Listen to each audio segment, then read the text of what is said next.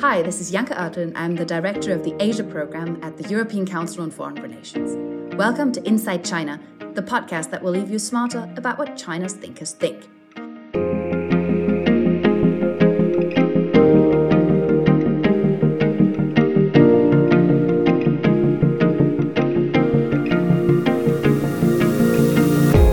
Over the last few years, it has become much harder to tap into the discussions that Chinese intellectuals are having. In-person exchanges have become a lot rarer, and the space for debate has been shrinking for a number of years now. We want to make an attempt at changing that, and will engage in a conversation with some of the best Chinese academics, researchers, writers, or journalists on the entire range of topics in Chinese internal debates that matter most to Europeans. In this podcast, we will be asking our guests questions, helping us to understand concepts, framings, and ideas that are at the heart of current Chinese discourse. Today, we're recording from ECFR's Paris office, and we'll be joined by the fantastic Liu Hongjiao, who is an independent policy consultant and an award-winning journalist focusing on China's emergence and its global impact on the environment, biodiversity, energy, and the climate. She's very well known for her TED Talks as well, which made her very famous online, and we are very, very delighted to have her here. We're particularly keen on talking about COP27 and the outlook of China's energy transition more broadly. Hongjiao, welcome to the podcast. Thank you for having me, Janke. So, as a leading journalist on China's climate policy, would you say that climate change has become a significant topic for Chinese researchers and policymakers? Have you observed any changes in the research in the past, for instance, in the last 10 years? I think for the researchers and the policymakers, climate change has definitely becoming a significant topic. It's also an increasingly important priority for the policymakers as well, as we can see very recently China announcing dual carbon climate pledges and the 1+N policy framework. Can you briefly explain, maybe you just mentioned the dual carbon goals. Can you briefly explain what those are and what that means in practice to have those dual carbon goals? I think that's really important for the kind of connecting China to the international discourse. Yeah, so China's leader Xi Jinping announced that China will strive to peak carbon dioxide emissions before 2030 and achieve carbon neutrality before 2060 back in, I think, September 2020. That was the second international climate pledge that China has made on tackling climate change. The last one was back in Copenhagen in 2009. And this pledge will help to prevent further 0.2 to 0.3 degree of global warming, and which is by far the largest. This is the single largest pledge that will have the most implications on our efforts to preventing further global warming. You mean on the global efforts of preventing global warming, basically? As an individual country. Yeah. The second largest one was a significant one is the one that came up by India. Yeah, and this is where the international discussion that China is kind of leading on this, where this is kind of connecting to the international discussion, right? Where with the pledge that Xi Jinping has made at the UN level, where this was then for the first time putting China very on the map in terms of global leadership on climate goals, right? Yeah, of course, when China came up with this pledge, it already positioned itself as an international leader on climate change. So as you know, on the CBD, the Convention on Biodiversity, China wants the leadership, wants China, and actually perceives China as a leader on ecological civilization, not just domestically, but also on the international global stage. Let's talk about ecological civilization for 1 second, if we may, because you just mentioned it. Can you explain to me what ecological civilization, a concept that Xi Jinping has brought forward, what it's actually supposed to mean? Well, this is a very broad concept. So Xi Jinping actually didn't come up with the concept of ecological civilization, but in the past 10 years during his governance, this has become one of the leading philosophy of China's governance, which includes, for example, actions of tackling domestic air pollution, water pollution, and then gradually we see more and more China taking a leadership role on climate change and biodiversity at the international stage. But again, I think the ecological civilization doesn't really focus only on ecological side, but also the integration of the environment and the environmental benefits in all decision makings, like economic policies. In some of your previous pieces that you've written, where you've spoken about, you have pointed out that China's goals might be too conservative, not ambitious enough. What do you think might be the reasons for China's cautiousness in this regard? I actually often made two sets of two different sets of comments on China's climate goals. To start with, my TED talk on China's dual carbon pledge actually is titled "How Can China Achieve Its Ambitious Climate Pledge?" So in a way, these pledges are ambitious. However, at the same time, when I emphasize on conservative, I meant that these pledges can be more enhanced and be more ambitious. And I think I would like to draw the difference here.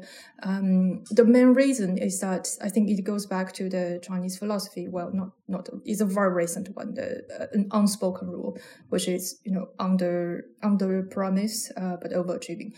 At least in the last 10 years, when we look at China's climate policies, especially on energy saving and emission control, we really see that China over-deliver a lot of goals, and that cautiousness, and I think that's part of the reason of this cautiousness, that is to make sure China can achieve and even overachieve any goals that it put on the table, and not being caught for not achieving them, which is a big shame. Would you say that that's the point? It would be shameful not to achieve it, or it would be seen as weakness to not achieve it? Well, it's really hard to define. I think, for example, let me give you an example, a very recent example. The building sector's peaking emission goals. The industrial associations of the building material industries have put forward goals of, for example, the cement industry to peak emissions before 2023, which is next year. However, the target was only set for before 2030, which is so-called aligned with the dual carbon goal. And this is not ambitious if we look at the potential and the current status quo of cement industry's current, let's say, progress of decarbonization.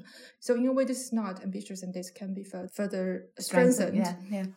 But the cautiousness, I think it comes with all kinds of nuances that I try to elaborate all the time on Twitter, for example, is that the ministries who are in charge of this particular peaking emission plan, they simply can't not put forward any specific dates before the national target, which is before 2030.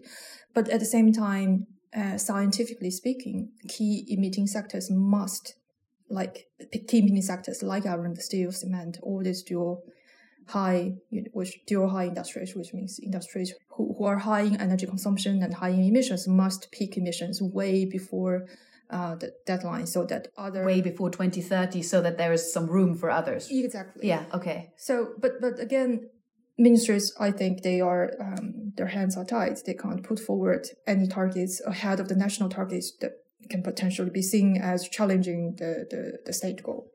Would you say that if Western countries would put forward very ambitious sectoral targets, would that increase pressure on China to do the same thing and to be even more specific, maybe in the pre-2030 stage or in the post-2030 stage, about kind of sectoral achievements in the steel sector, in the cement sector, etc.?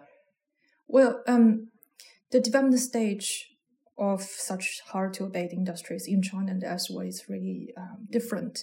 A lot of industries like steelmaking in China is responsible almost half of global production, and the demand has not yet peaked. Of course, we've seen recent trends in the last year, and starting from last year, that the demand might have peaked because of the real estate slump, but it's not determined. The trend is there, but we can't see that the peak has already arrived, since normally takes a few years for us to draw that conclusion.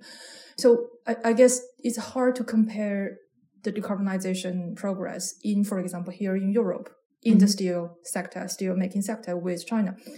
However, I do see for example, if European Union countries in the EU can advance much faster on green steelmaking, for example, with the application of, let's say, hydrogen and CCUS, a lot of cutting-edge technologies, and they scale that up, China would definitely like to follow with that lead and compete potentially on these leading technologies. It's been something I've called constructive competition and not necessarily constructive cooperation that some people have been talking about. But I guess in that sector, it makes sense to actually then strive for competition.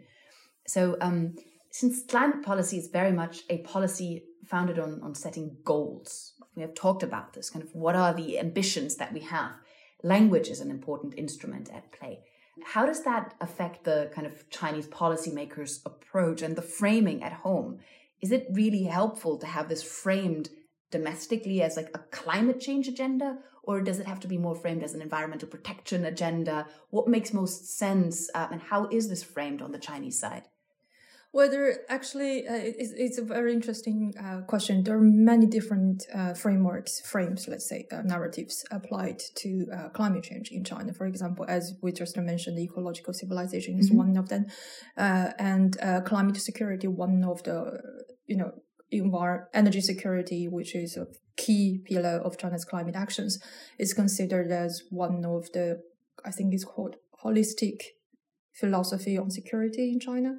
So let's say the current leadership, they have very sophisticated views on how climate change sees in its different policy. How it kind of fits into the different policy areas, or? Yeah, I think so. It's a positive thing because we can see that climate change is mainstreamed.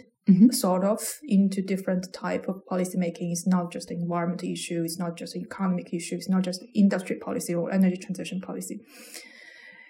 And at the same time, I think for the general public, climate change remains an abstract concept.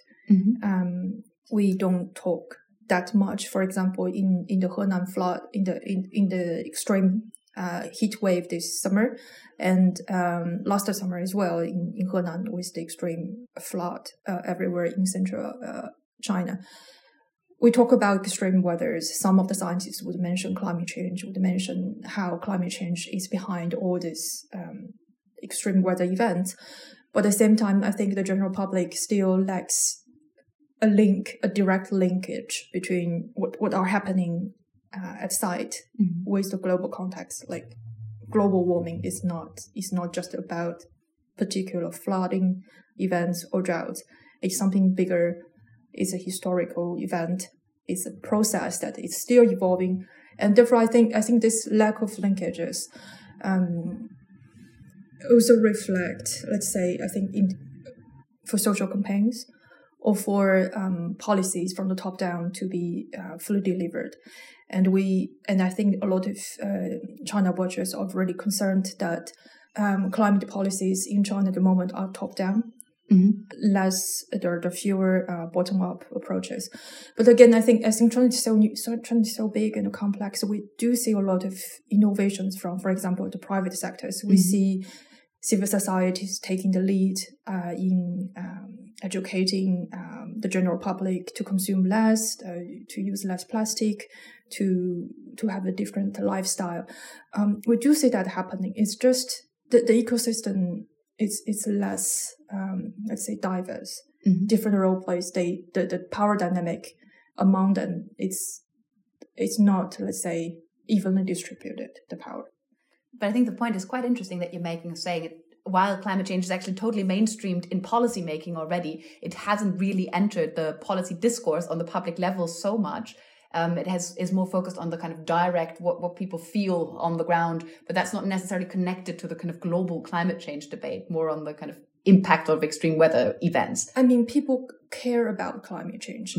People care about climate change. Like, I remember my first tweet that went viral on the internet was a tweet talking about a taxi driver in Beijing told my friend who works at one of the international environmental groups, saying, we have to tackle climate change because our leaders said so.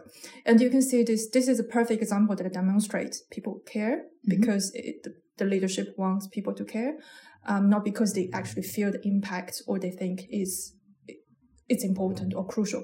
And again, I'm not saying I would not like to generalize this too much.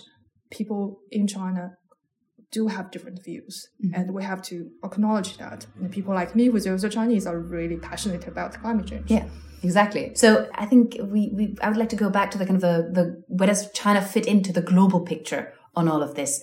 At COP27, UN Secretary General Antonio Guterres commented on a clear breakdown in trust between North and South and between developed and emerging economies.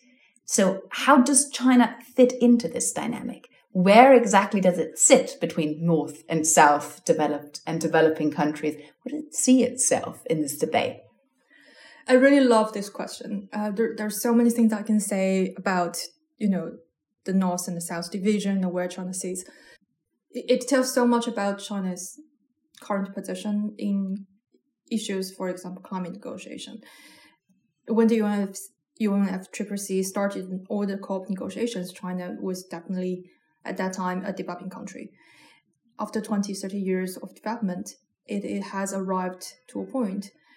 I think at the moment is upper middle income or middle income country at least, which brings up the question that China should start to align more with the northern countries to showcase more responsibilities and contribute, for example, some of the climate finance mechanisms together with northern countries instead of aligning with the south to position itself as a victim of climate change.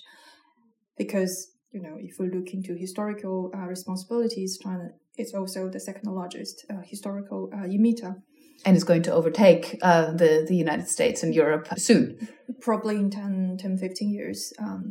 But again, I think all these arguments, all these divisions between North and South in climate negotiations really lies into the interests. And from the Chinese perspective, it was not responsible for the historical emissions since the Industrial Revolution. And it always portrays itself that, China's emergence in the past 20 years or 20, 30 years as the world factory, has been, let's say, digesting a lot of emissions domestically for the world. And basically, also, emissions were outsourced to China. And also by lifting up the living standard of a lot of Chinese people, solving so many social problems, etc. So the argument on the China side is that even emit quite a lot, we did it for the good causes.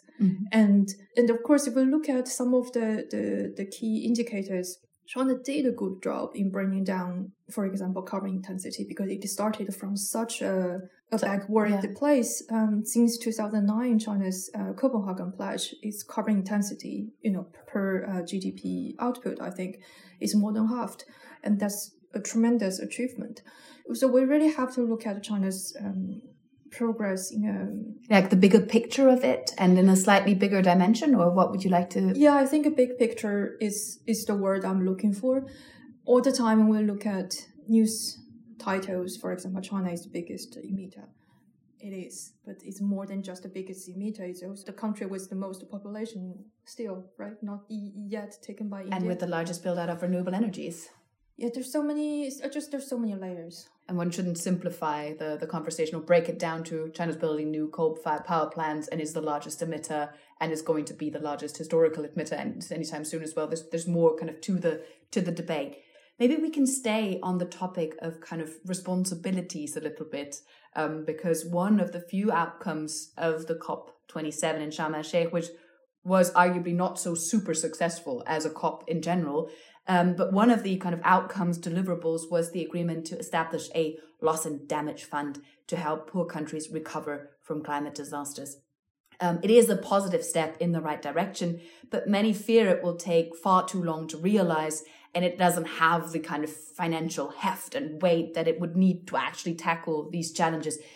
Is this something China, big developing country, a big developing economy, and could do in the meantime?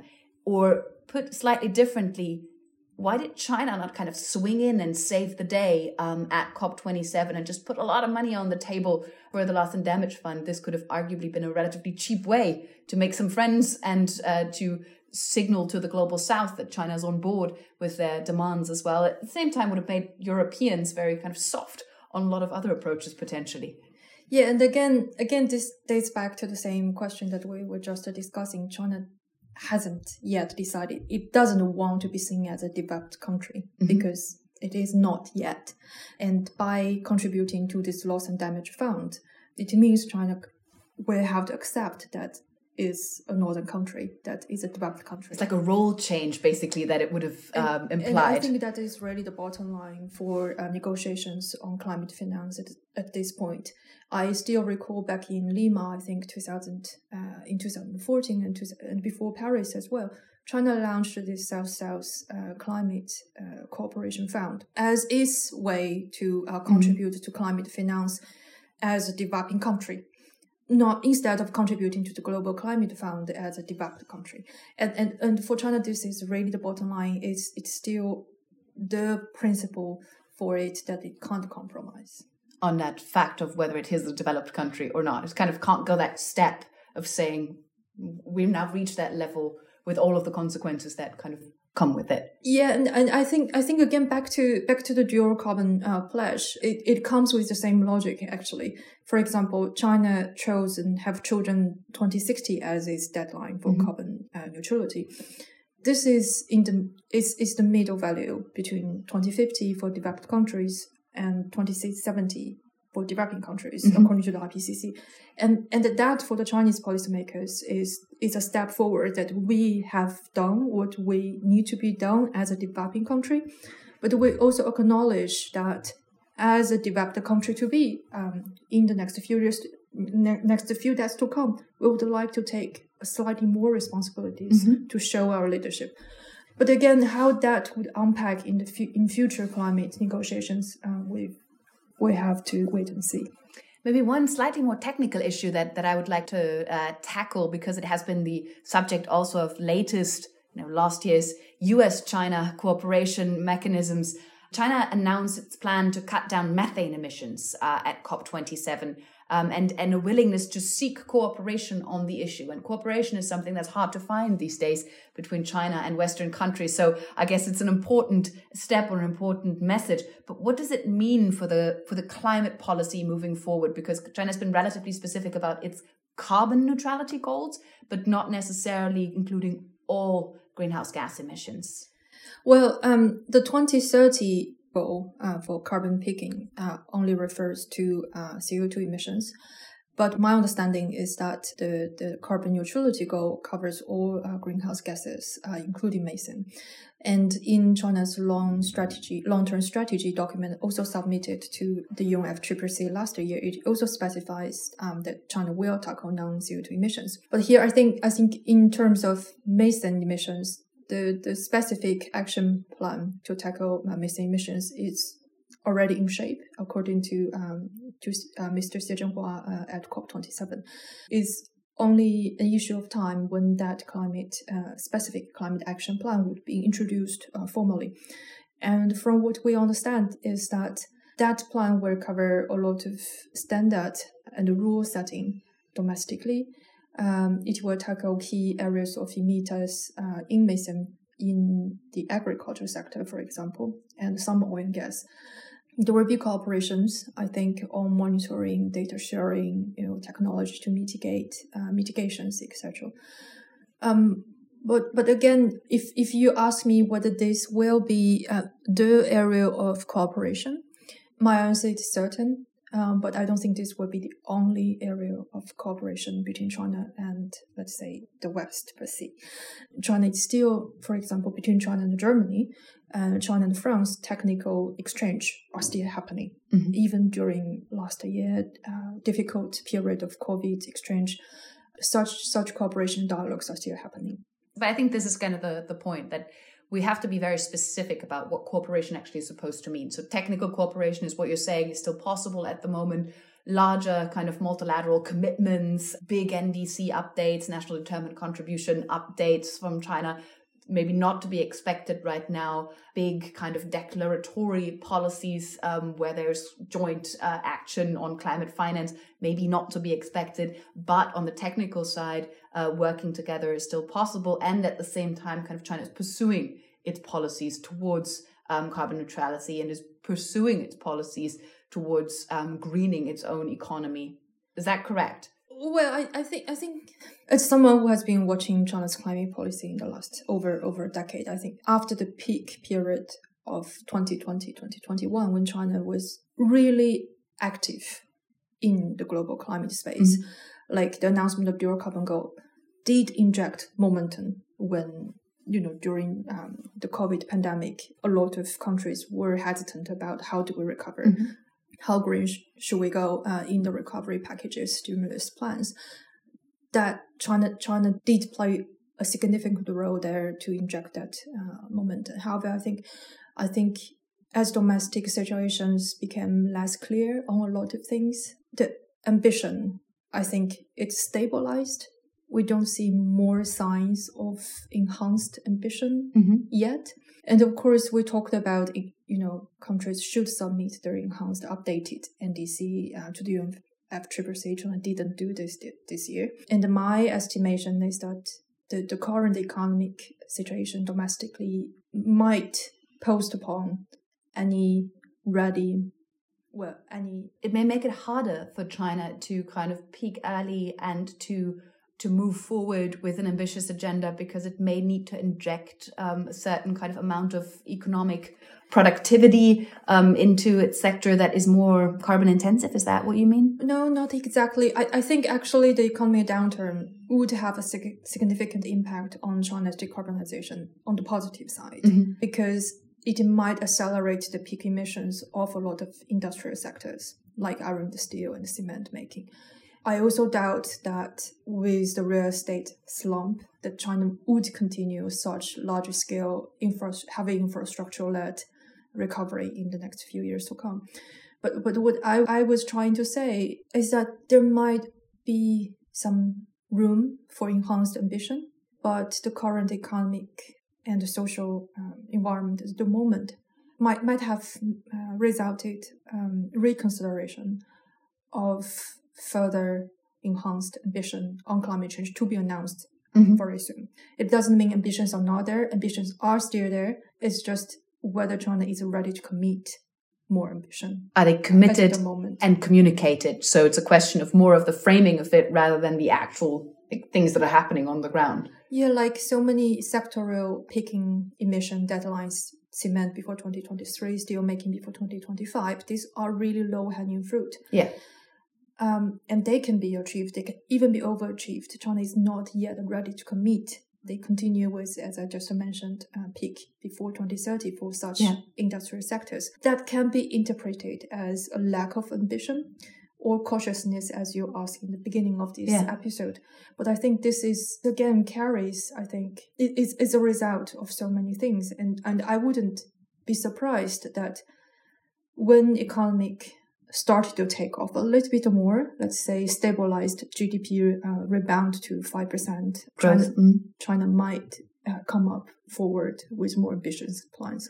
It is just a difficult domestic situation generally, where as much leverage or as much kind of leeway as one can have as possible, as much as wiggle room as the Chinese leadership kind of can have as possible is a good thing, because one doesn't quite know what to expect on the other end. The Chinese leadership doesn't quite know how to get out of this economic situation, doesn't quite know how to get out of zero COVID, to be quite frank, probably, and will need to leave all the potential options on the table that it has to play economic cards. But that doesn't necessarily mean that they will all have to be played and that we have to look at a more resource-intensive recovery plan. It can also be different. That's kind of the argument, right? Yeah, I think you captured it quite well. The go-to argument would be China hasn't raised ambitions so that it can leave rooms for carbon-intensive sectors to continue to grow as a way to boost its economy.